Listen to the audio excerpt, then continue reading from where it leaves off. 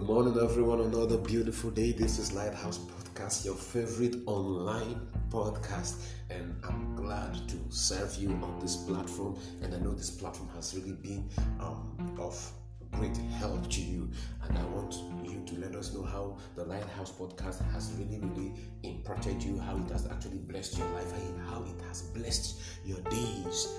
You know, having the word of God come to you every day is a blessing, and it's a huge blessing. And for me, having the privilege to serve on this platform every day is a huge blessing. And I want you to let us know how the Lighthouse Podcast has really blessed you. Reach out to us in every way you can. God bless you. All right, this morning, let us look at something quite instructive and strengthening. Luke chapter 19. And I just want to take it from the very first verse. All right. Then Jesus entered and passed through Jericho. Now behold, there was a man named Zacchaeus, who was a chief tax collector. You take note of that. And he was rich, very rich. And he sought to see who Jesus was, but could not because of the crowd, for he was of short stature. So he ran ahead and climbed up a sycamore tree to see him, for he was going to pass that way. There was desperation. And when Jesus came to the place, he looked up and saw him and said to him, Zacchaeus, make haste and come down, for today I must stay at your house. You see, Zacchaeus didn't invite Jesus. Jesus invited himself. You see, Jesus was the one knocking. So Jesus invited himself. So he made haste and came down and received him joyfully. You take note of that. He received him joyfully. Jesus was the one who invited himself. He came knocking and he received him joyfully. But when they saw it, the crowd, they all complained, saying, he has gone to be a guest with a man who is a sinner. Men, tax collectors were really hated. Then Zacchaeus stood and said to the Lord, Lord, and these are our context, Lord, I give half of my goods to the poor, and if I have taken anything from anyone by false accusation, I restore fourfold. Hallelujah. I restore fourfold. Hallelujah. Praise God. Zacchaeus was a tax collector. You see, these guys were regarded as wicked sinners by both the Jews and the Pharisees. In fact, the Pharisees, who are religious, you see, they seem to have a strong animosity towards these folks. And he was rich, and his wealth could be traced to extortion, oppression. You see, he never for one day cared about charity. He never thought of restoring what he took from others by false accusation. He used his position wrongly. There was no repentance in him until he met Jesus. You see, Zacchaeus didn't invite Jesus to his home. Jesus invited himself, and Zacchaeus received him. What could have caused Zacchaeus' repentance? It was the grace of Jesus. Jesus knew this man was an extortioner. This man was a false accuser. This man was an oppressor. And yet, he reached out to him.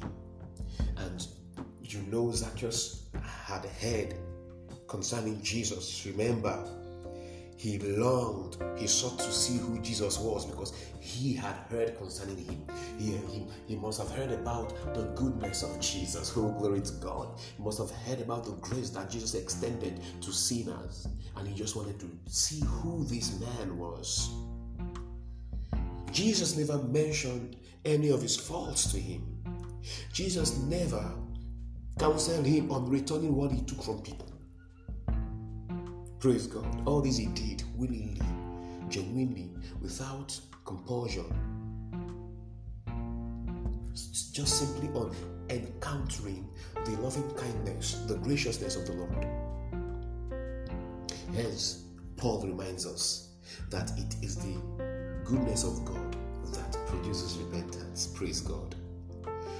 He reminds us again, for the grace of God that brings salvation has appeared to all men, which teaching us that denying ungodliness and worldly lusts, we should live soberly, righteously, and godly in this present age. Hear this: any right doing that doesn't stem up from beholding the grace of Jesus is a dead work. It is only the grace of God that produces a genuine change of heart that will lead to right living. Jesus didn't go about trying to give Lazarus Zacchaeus a teaching on how to live well. This was a man that was deep in his sin. All that he needed was the grace of Jesus, and that was what Jesus extended to him. Jesus came knocking, and Lazarus opened up to Jesus. He received him. And that was just all that it took for Lazarus' heart to be changed.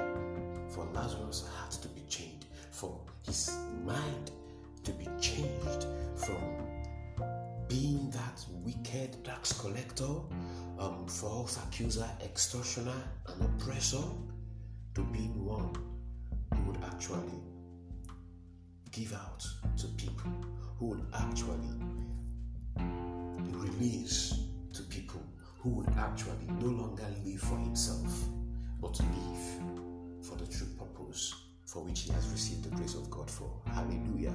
So you see that many times we are trying to stop this habit, we are trying to stop this bad conduct, we are trying to stop this attitude. You see, we keep trying to work it out. We're trying to work it out, and the truth remains that it is only the grace of God that has been shown in our hearts that can cause those habits, those struggles to be broken of us. And the more you behold the grace of God, the more you receive the grace of God in your heart, the more these things actually lose their grip on you.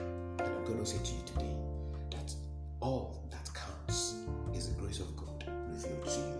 And today, open yourself to the grace revealed to you in the person of Jesus Christ. He is gracious. He does not count faults. He does not record faults.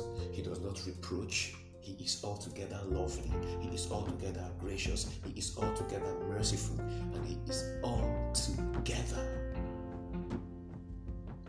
on your side. Today, receive the grace of Jesus. Hear it. Take it in. Speak it loud.